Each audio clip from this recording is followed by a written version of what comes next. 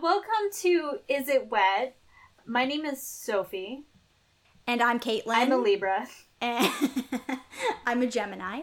And we're here to figure out, is it wet? Is it wet?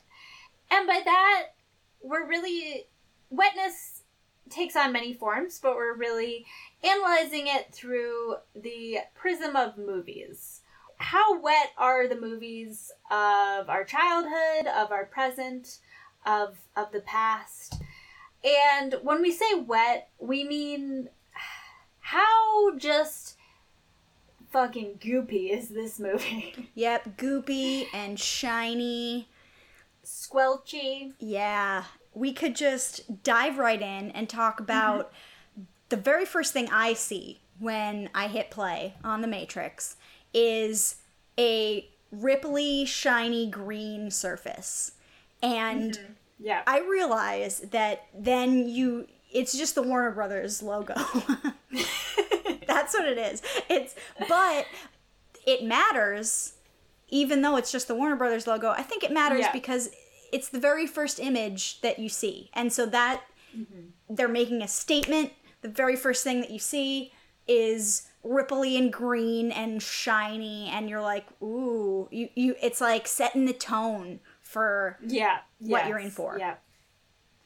Yeah, and I think Warner Brothers is a wet production company.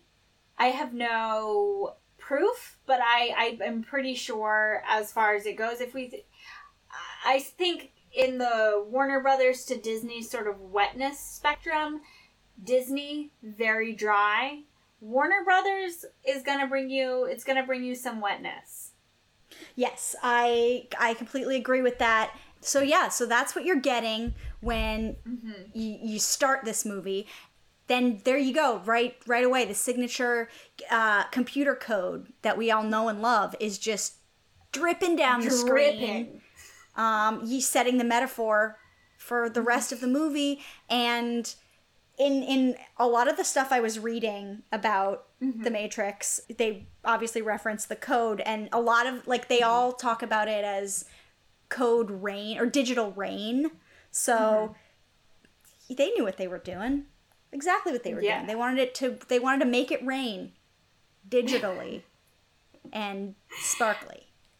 The first thing that I noticed, and this is a little Easter egg for all you nerds out there, is the door at the beginning. I think the door that Trinity goes into, it says 303 on it.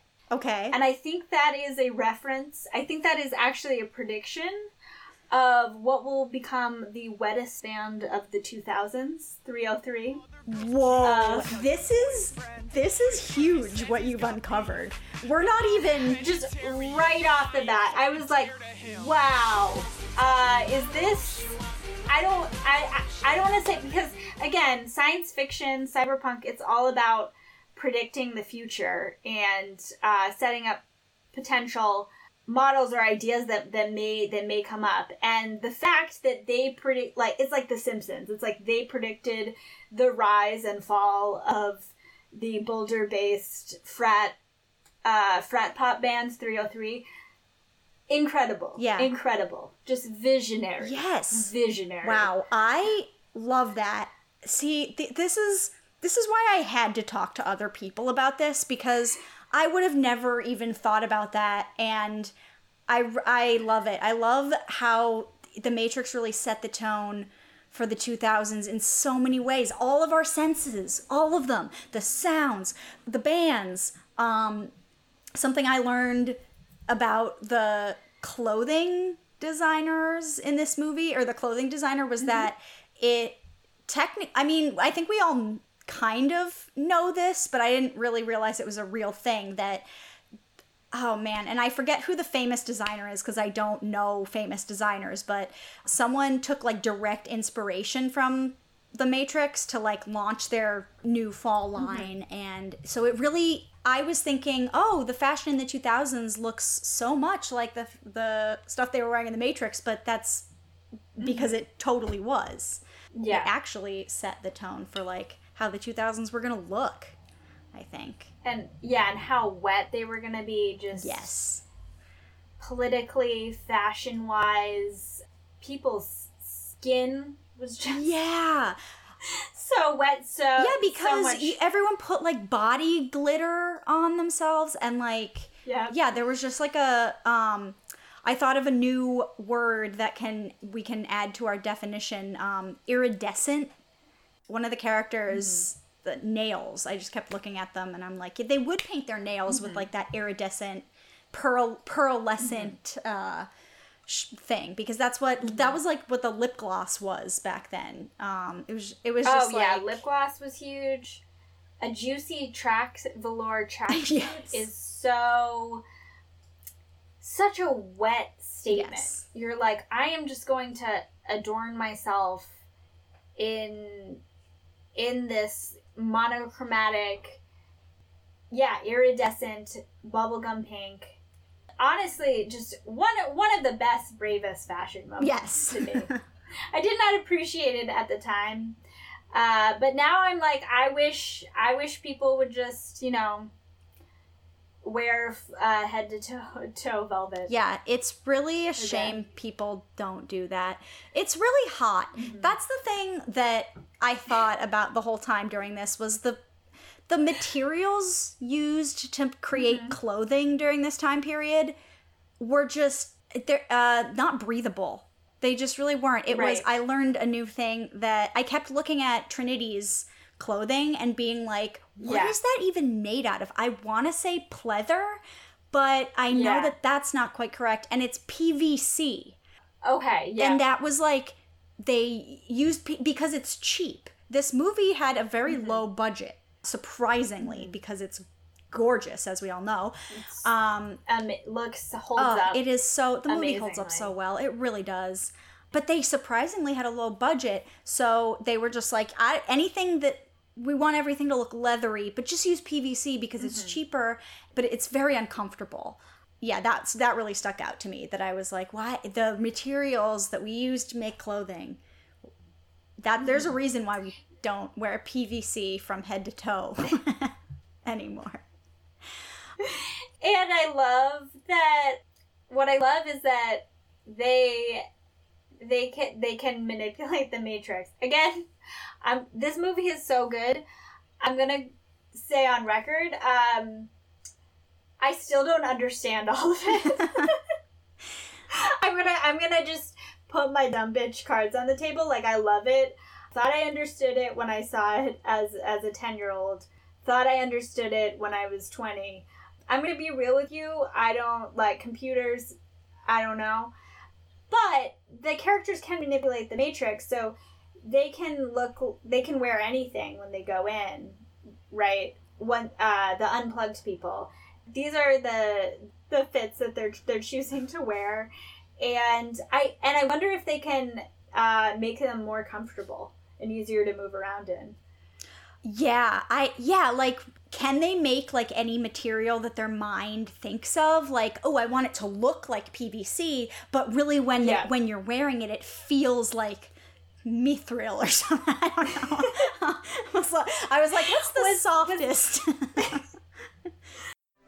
As light as a feather and as hard as dragon scales.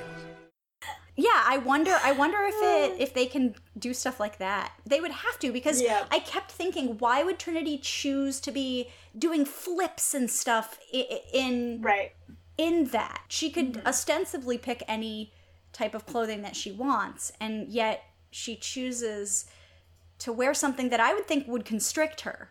But and why would Morpheus wear the tiniest sunglasses? So I'm obsessed with, because it's awesome. It is. It's because it's awesome, and he's cooler than you. So I'm obsessed with the fashion or the costume designer on this movie. The costume designer on this movie is Kim Barrett. Kim with a Y, because that's awesome. Love it. And love it. Kim has said, I wanted Trinity to seem like an oil slick. She's there, but she's not there. She's ever present, and she tricks your eye. She's there when you least expect it. But of all the terms that the person who knows Trinity's look more than anyone, the person that created it, an oil slick. That is so perfect. It's the greasiest, goopiest. Well, that's what they wanted one of their main characters to look like, and achieved it 100%. I want one of our main characters to look like just a natural disaster. Yes. Yeah, exactly. Just like an explosion. And she's fantastic. And I love, and that was not criticizing Morpheus' sunglasses, because I fucking love them, but I do like in the pill offering scene, it's just, again, might be my misunderstanding of the Matrix. It's just the darkest room imaginable that they're in. Yeah. And he's wearing just very dark sunglasses. And maybe he doesn't need to see because of Matrix powers. But I just would like to think he can't see anything. And he's just like, all right. I think I have the right pills in the right hand. He's like, I'm pretty sure this is the red one. Morpheus turns to Trinity. He's like, which one did he pick? I can't tell which one he picked. I hope that was the red pill. Yeah. These sunglasses, it's really hard to differentiate the colors. So something fun about those sunglasses. The costume designer. Please. They hired some very famous, prestigious sunglass maker. Apparently, at some point, the studio was trying to push a collaboration with Sunglass Hut. Let's do a sponsored thing, and do a bunch of product placement. But the Wachowskis were like, no, we are gonna get this person that does bespoke sunglasses, very high end, and because the sunglasses were fitted so that they could only fit the actor wearing them, no one they couldn't be reproduced. So each actor got two pairs of sunglasses for the entire production, and if they couldn't fuck them up because they were these bespoke pieces that they probably auctioned them off later at some point, or I bet they're in a museum somewhere in some sort of costume collection.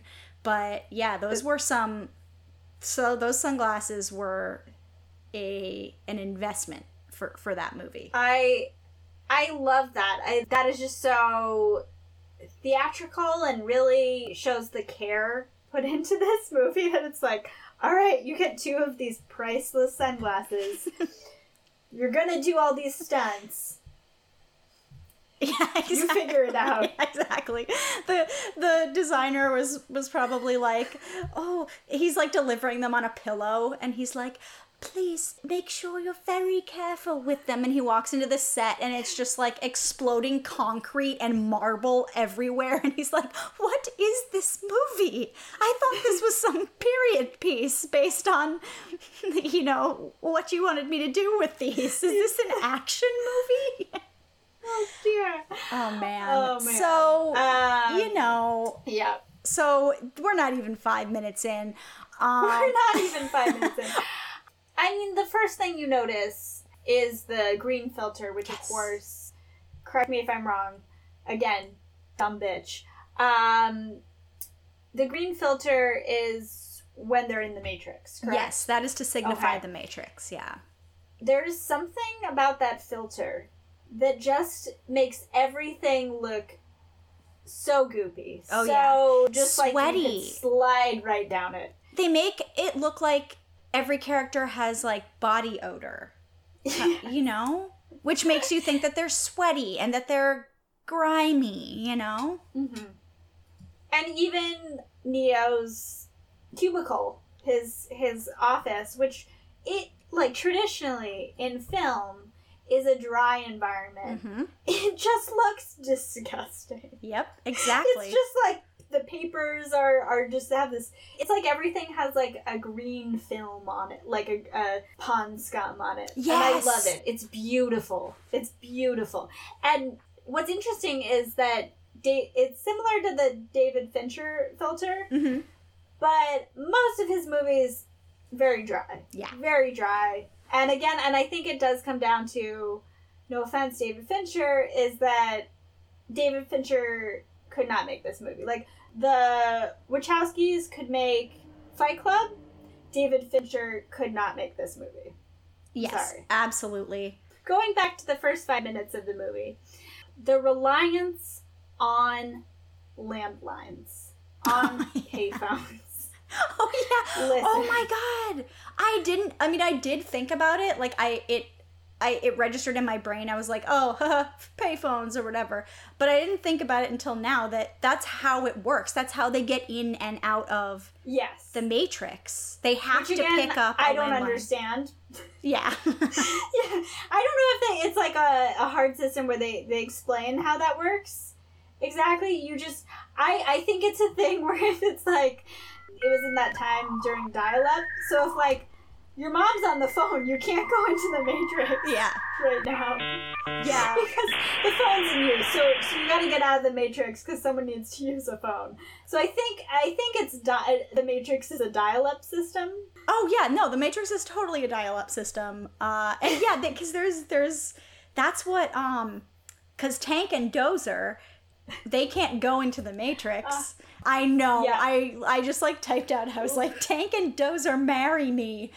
I Love them. Love their names. Tank, yes. very wet, wonderful name.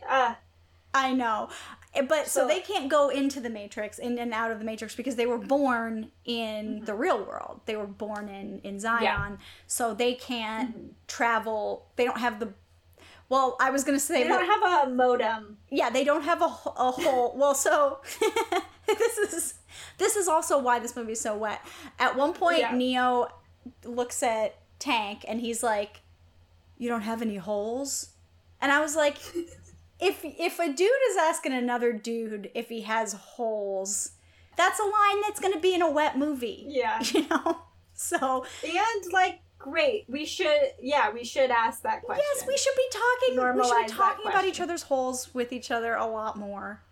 That's what we love about Yeah. this movie. But so yeah, so Tank doesn't have any holes, so he can't go into the Matrix. So he is the one that is like the engineer for them, but he always has to like find them a physical. He's like, all right, 3 miles on this intersection and this intersection, and they have to physically get to the landline phone.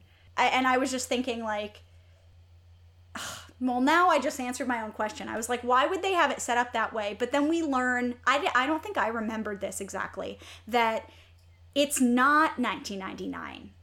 It's... Right. So Again, they could have used any amazing. technology. They could have used Yeah. the technology that we have now. They could have used smartphones.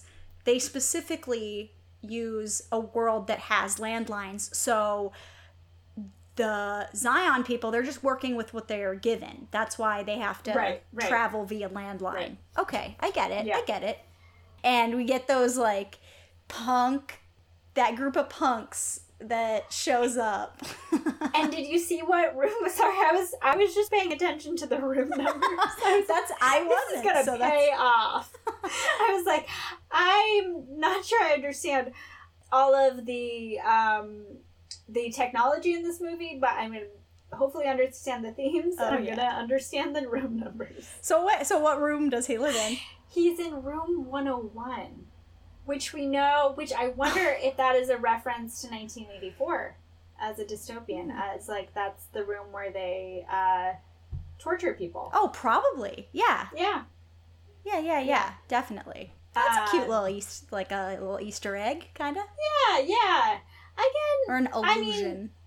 I think all dystopians relate back to 1984, which, I'm not even going to get into whether that is a wet dystopia or not. But, yes. Anyway, just, it goes to show you, pay attention to room numbers. Pay attention to room numbers because you would know that, because also like he's the one. Yeah, So- he's the one. Oh, shit! He is the one. He's the one. And so yeah, his buddies show up. And like, wait, what were they there for again? They like give him like a disc or something? I think it's like he's giving them drugs for a disc. Oh, yeah, that's Like a right. hacking Yeah, disc. because Yeah. he says something about mescaline. And I was like, I wonder, that's the first time I've caught that line. I wonder what I thought that line was when I watched this in 6th grade or whatever it was. And I wonder if mescaline in the Matrix, if they got that right, or if it's like some other drug. Yeah, like Mouse says. You know? Yeah. What if exactly. What if they're what if the machines think Their we mescaline think is just mescaline? melatonin. Yeah, everybody just gets sleepy. So they show up, and then we go to the club. It is.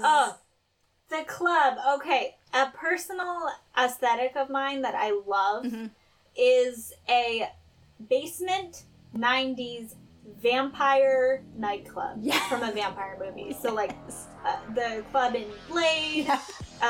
Probably there's a club in the Underworld movies. Just that sort of aesthetic, like awful techno, just keep people writhing in leather. I love it. It's giving me that, and I love it. Yeah, I wrote it's extremely wet. I wrote butts in leather pants in dark corners. Like that's what you just see, like butts in tight leather pants in a corner, and like laser beams through smoke. You gotta have that in a club. So this is fun from the production side. That club they go to is a real club called the Hellfire Club in Sydney, Australia, where they filmed most of the movie. And the Wachowskis were just like, everybody just show up and act normal and just be going about a regular club night. Keanu Reeves is going to be over here in this part, and just go about your business. And so that's why I think this factors into what we were talking about in the last episode, where like maybe the raw and realer something is, you're allowed to get like grit. It just appears grittier. So I think even though we didn't know at the time that we saw it that this was a real club and none of those people were actors, they were all just like people at the club that night, we could subconsciously know that this was real, what we were watching, you know? Yeah. Like that's real people sweat and the real rubbery fashion choices on everyone because they just wore their clothes to the people club. are sweating underneath an unforgiving synthetic fabric that is not. I think even calling it fabric is a stretch. I know, yeah. What I will say is that a Christ allegory story, to me, very wet. Oh, absolutely. Extremely wet. Aslan. Yep. His whole process, he's just a wet character.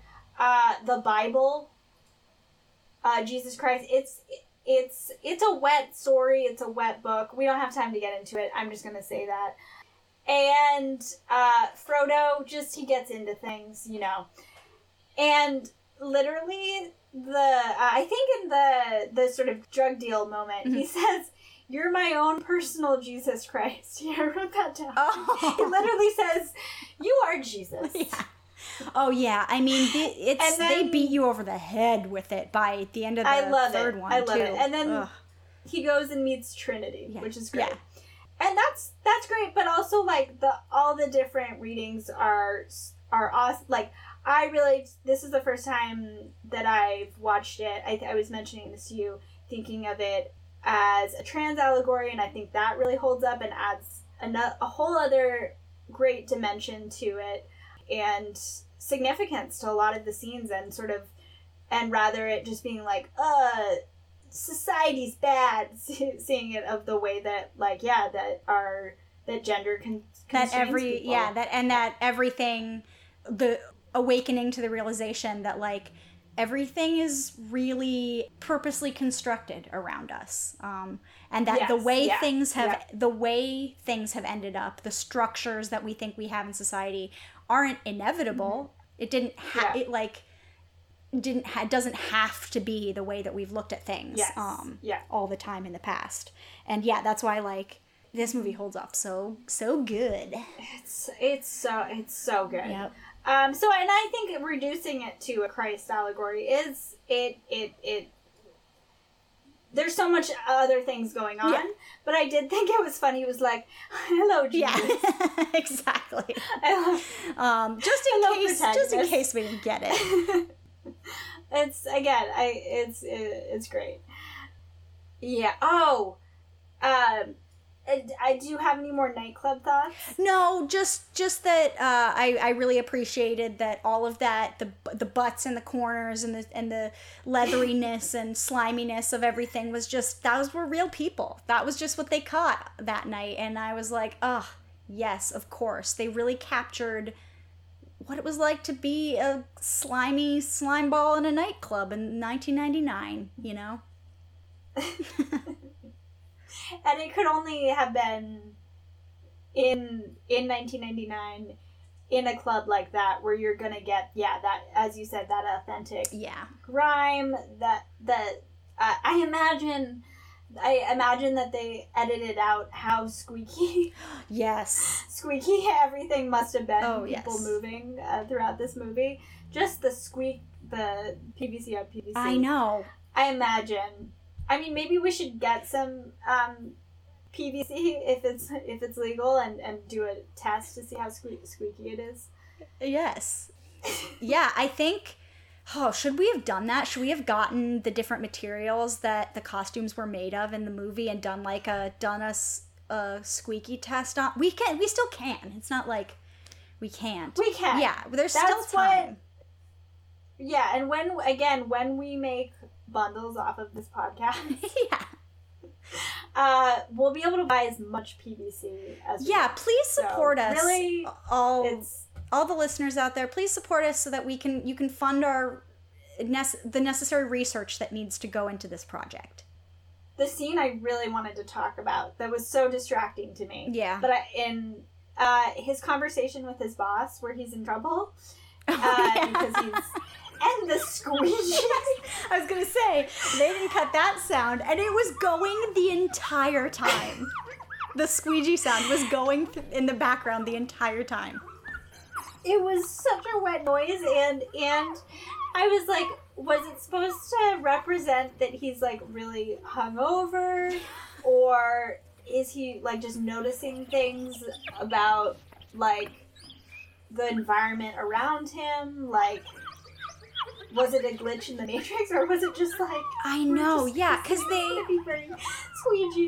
they kept cutting back to the, like, sudsy, soapy window, which I love. It's so wet. I was like, yes, I love that. But I didn't... Yeah. I was like, I must be missing something, because I don't get what they're trying to say here.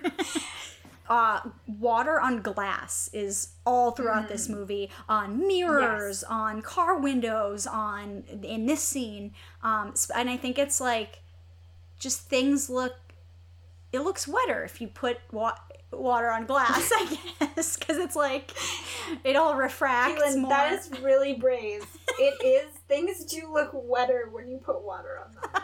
Okay. It's true. Thank you for saying that. Yeah, we are scholars, and we're scholars. Sorry to drop these huge theories. Yes, that everything is shiny and it has a reflective surface, probably has thematic significance, and it's so goopy. So like even the mirror in the pill scene becomes a drippy liquid that you then see. You get a down the throat shot. Yeah. Ugh. Yeah, and there's other throat stuff, when Agent Smith has to they silence him, and so of course the way that they do that is he could have just not been able to speak. Like, I guess they could have silenced him in any number of ways, but the way that they had to do it in this movie was could have been like off. Yeah. Off button. Yep, he could have just not been able to open his mouth. No, it has to show like his flesh gooping together and being stretched apart from itself, and then all fusing together. that's how they have to do it. Which I wrote that down. I wrote in all caps, that's the first critical wet moment of the movie. Yes. Is the having no mouth and needing to scream, just like that. The like threads of flesh that go across his mouth, and the horror of that. It's just, and then we go right into the belly button bug. Oh yeah, belly button bug, baby. So another critical web moment right after it. But yeah, we get to the belly button bug, and so you were telling me you were watching it with Parker. Yeah, I was watching it with my boyfriend, and he was like, if I recall, this bug isn't even that wet. Like, yeah, it's digital. And I was like, Parker, I'm pretty sure we're remembering this very differently. And then they take it out, and even before it's in his innards, it's covered in goop. It's covered in some sort of slime, which is, I mean, courteous, because I would prefer that to be lubricated if it's gonna go in my belly button. I didn't even think about that. Yeah, that's true. They were being nice about it. They could have just shoved a robot inside of him, but they chose to make it be this thing that's fused with organic matter so that it just sloops right in, you know? If you're gonna put a bug in my belly button, the least you could do is make it be a little goopy, and the least you can do is make it goopy. Yeah, and they get out this little bulb machine robot thing, and it like pulses into, and it congeals into an egg, and then of course bursts, and a centipede lobster bug kind of unfolds itself and flings its goo everywhere. And again, this is before it's entered.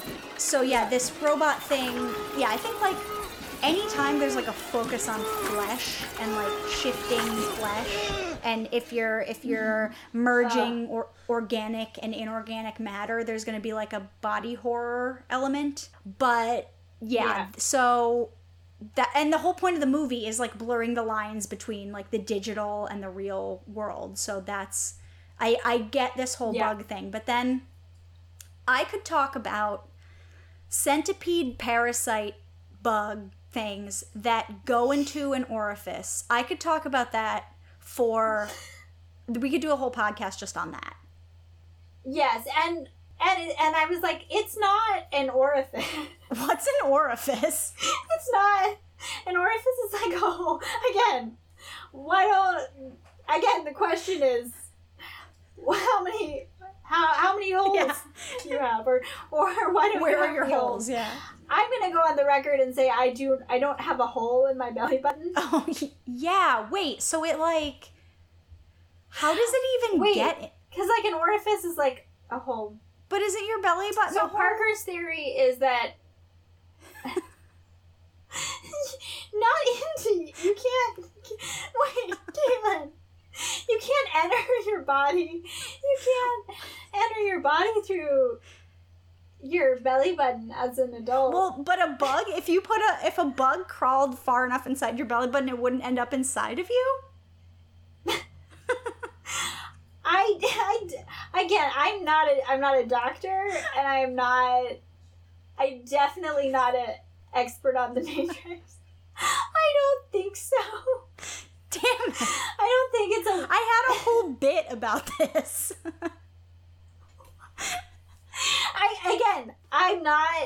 I'm not making fun of you, because again, I don't know what's going on, but I do want to tentatively say that you cannot insert something up your belly button. Damn it. But my boyfriend's theory was that because it's the Matrix, they can just make you have a belly button hole. So they were manipulating his body, like... Yeah. Okay. I see what you're saying. All right, I buy that. Yeah. But And also, it looked cool and horrifying. Oh yeah, so... and so I could, Yeah. I could still talk about the concept of like a centipede parasite thing entering. I still consider a belly button a hole, not like just because. Like, what else would you like? An indent, like a. Okay, it's like an indent. It used to be like a way Yes, to get into. That's your why I'm body. thinking of it because at one point it was like a way for stuff to enter your system. Yeah, and it is kind of like, and we'll get into the most Oh yeah, we're wet part of the we're gonna movie, get which is his rebirth pod. in a vat of goo, and his being sort of cut off from sort of an embryonic source, like the umbilical cord. So themes. I'm gonna go on record and say that I am anti parasite. In that I do not like things that burrow into the skin and control my mind or kill me. I'm gonna be brave, standing Hot my take. truth that I'm anti it. Hot take.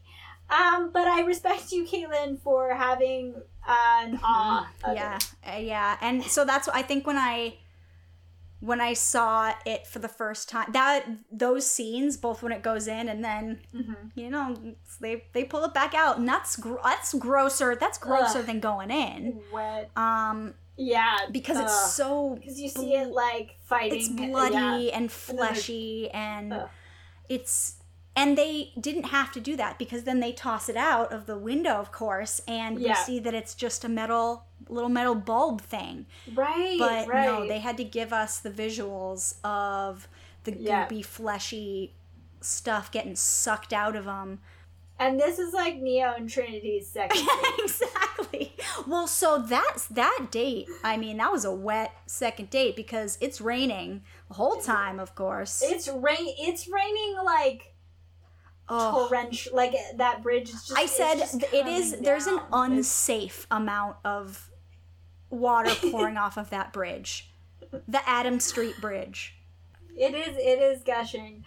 I wonder, and I don't want to disrupt your childlike wonder. I wonder perhaps they may have CGI'd some of the water. Oh, that would really just burst my bubble.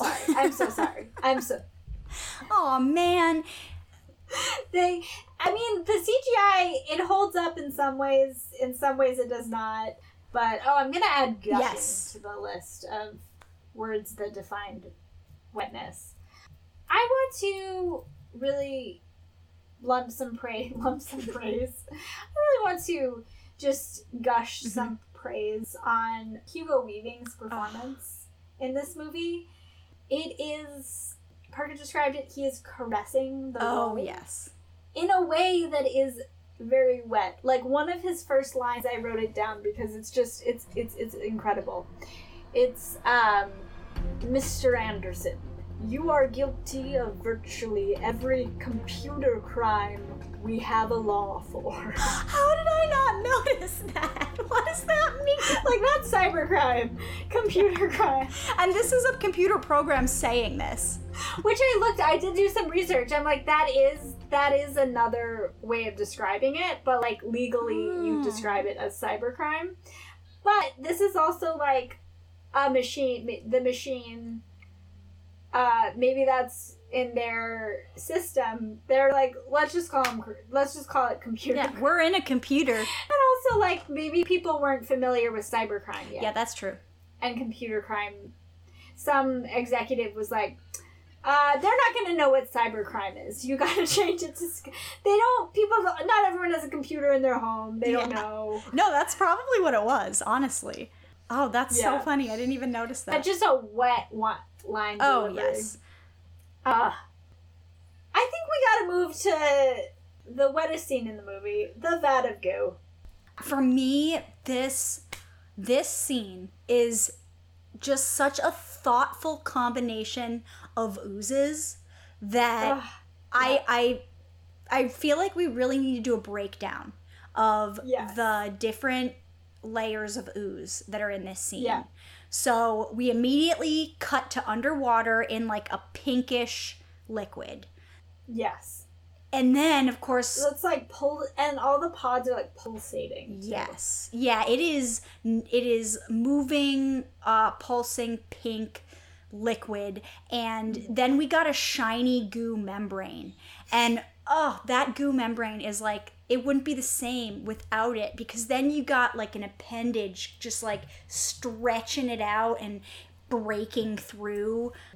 Oh, it's so good. And then you got a thick, viscous liquid inside that membrane. And it is thick. It is like mucusy.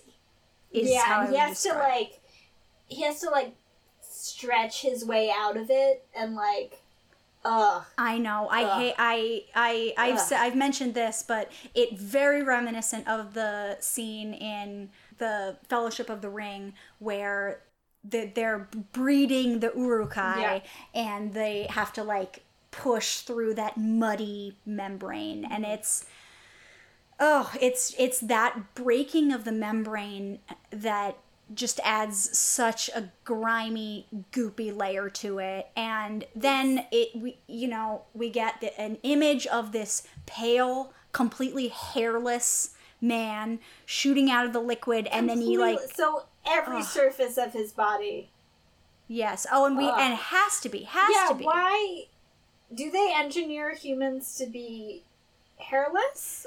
Like, are they shaving humans? So I think it's that the hair never even grows because we grow hair to deal with like being in the world and weather and stuff. I think. I don't know the science behind human hair, but I think maybe that like after so many years of growing humans like this, there's just like no need for hair. That's what I assume, but I also there's a more important reason why the humans don't have hair, and it's really just to accentuate the goo so that it shines off every inch of you, every surface. Yeah. So that's the real answer, but practically, I think there's an evolutionary reason, and then there's the real reason. Yeah, exactly. Yeah. That's sort of how I read it. Was we just didn't need hair. And then he slides right down the birth canal. Yes, and into a sewer. Into a sewer. Oh, and so all of those layers of goo that we just talked about that make that scene so wet, that we hear all of that get sucked down that drain. Like you hear all of it, and all the layers of different densities of fluids that were in there, they just get sucked down the drain and into a sewer, and that these were mostly practical effects, and everyone was doing, for the most part, their own stunt work. So also pretty much everybody broke a bone during the filming of this movie, and it took longer than they thought because they had to wait for like Hugo Weaving's hip to heal, and Carrie-Anne Moss's ankle to heal, because she was so grateful for the role and was so scared that they might replace her when she broke her ankle that she just hid it from everybody. Yeah, I know. Yeah, she's so good. She's so good. I know. So they were really insistent on doing their own effects. So in order to do this scene, it was like there's like a little behind the scenes video of it, and it's like a water slide at a theme park. That's what it looks like from the outside. So it looked like it was a pretty fun scene to film. Incredible. But also like he really did get sucked through there. That part of it might have been kind of scary. And so after Neo is rebirthed, it's from here on out, it's just wet metal. I guess it's Morpheus who says this, but I just feel like we need to highlight the line, because I heard this line and I was like, I I wasn't even remembering this line when I knew that this was the wettest movie, and this just like validated it so much. The Morpheus says that he watched them liquefy the dead and feed them intravenously to the living. And I was like, that's the wettest sentence. That's disgusting. Yeah. And also, yeah, kind of on another level, you can, this is clearly a critique of capitalism. Yes, oh my gosh. Because in the end, that is what capitalism is doing to us all. Yeah, I did hear that line and was like, oh yeah, like, that's so real, man. Yeah, that is what the man, they are liquefying the dead. Yeah. Putting it and feeding it to us.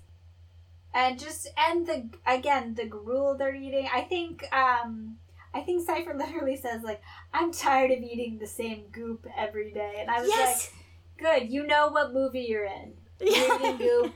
You're He says goop. If they put you back in the Matrix, you're gonna be filled with goop. Yep. If the robots want to track you, they put goop inside you. It's just like a goop-based economy. Yes. Oh, yeah. It's just, it's goo going in, goo coming out. It's moving goo around. And so, yeah, let's talk about Cypher. The steak scene. Oh. And so you hard cut to a rare bloody steak just sitting in its own juice. That was a wet meal. And this scene for me is, I mean, I think about this scene very frequently, and I think it's because my mom didn't let my brother and I eat red meat for a really long time, and I think she was just like, she was afraid of it. Okay. I think she was afraid of it not being cooked correctly, and it... Right. Yeah, right. I think that's what it was. So I remember seeing this scene when he, like, eats the steak, and you realize he's gonna betray them and all of that, and I was like, oh yeah, he's eating steak. He's a bad man. Bad man eats steak. You're not supposed to eat steak. Ignorance is bliss. Yeah, and I mean, no, I want to be clear. Like, Cypher's a bad dude. He's a traitor. Oh, also, I wrote this down. Yeah, he's a very wet character because his name is Cypher. He's traitorous. He's horny. He drinks moonshine. His last name is Reagan. Wait, what? Yup. Agent Smith calls him Mr. Reagan. Oh, I missed that. So, again, a little bit of some political commentary. Yeah. And, yeah. I was like, holy shit, it's Reagan. I can't believe I never noticed them that. all. He sold everybody out and put everyone in jeopardy. So then, we got to go see the Oracle, and we get over there, and I will say, during this part of it, with the exception of it like taking place in the Matrix, so that it has that green pallor over everything, I was not noticing a bunch of wet things about these scenes. That's exactly what I wrote. I'm like, the Oracle scenes are pretty dry. Yeah. I don't have a whole lot to say about them, other than, the spoons got a little bit slimy, but... Yeah. I do want to say that this is simultaneously, like, one of the smartest movies ever, with just some of the dumbest moments ever. Like, we have Hugo Weaving's amazing monologue about human beings are a disease. Oh. And then the next scene is Keanu Reeves being like, I need a lot of guns. Oh, yeah. Yes. And yeah, I'm you just do. Like, You have, why like... do they need guns? Why are they using guns? Yeah. Yeah. You're a computer program. Oh, yeah. And so then I do want to talk about that scene where Hugo Weaving is talking about the humans being a virus, So what a great little monologue. And that scene horrified me when I was younger, and watching it this time around, I was like, what was it about this scene that was like almost as scary for me as the centipede and the belly button scene? I mean, it's clear what's wet and icky about this scene is like Morpheus's head is just sweaty and so veiny, like so much sweat on those veins. And I was like, but that can't possibly be. And then his nose is all like, there's blood all like dripping from his nose, like to his mouth. And I was like, okay, yeah, that's gross, but why still am I having this like visceral reaction to this scene? And then Agent Smith like rubs his hands on, or his fingers on Morpheus's like sweaty, gross head, and then makes him smell it, and he says, "I can taste your stink." And I lost it. I was like, I'm gonna throw up. I can taste your sin. And him just being like a dissatisfied, a sentient computer program that hates his job. Yeah. And honestly, kind of wants the same thing as the protagonist, just wants to get out of there. Like, both the protagonist and Agent Smith are just like, the Matrix sucks. Like, we both don't want to be here. Well, and you watch him do that, and you're like, yeah. Like, we are disgusting.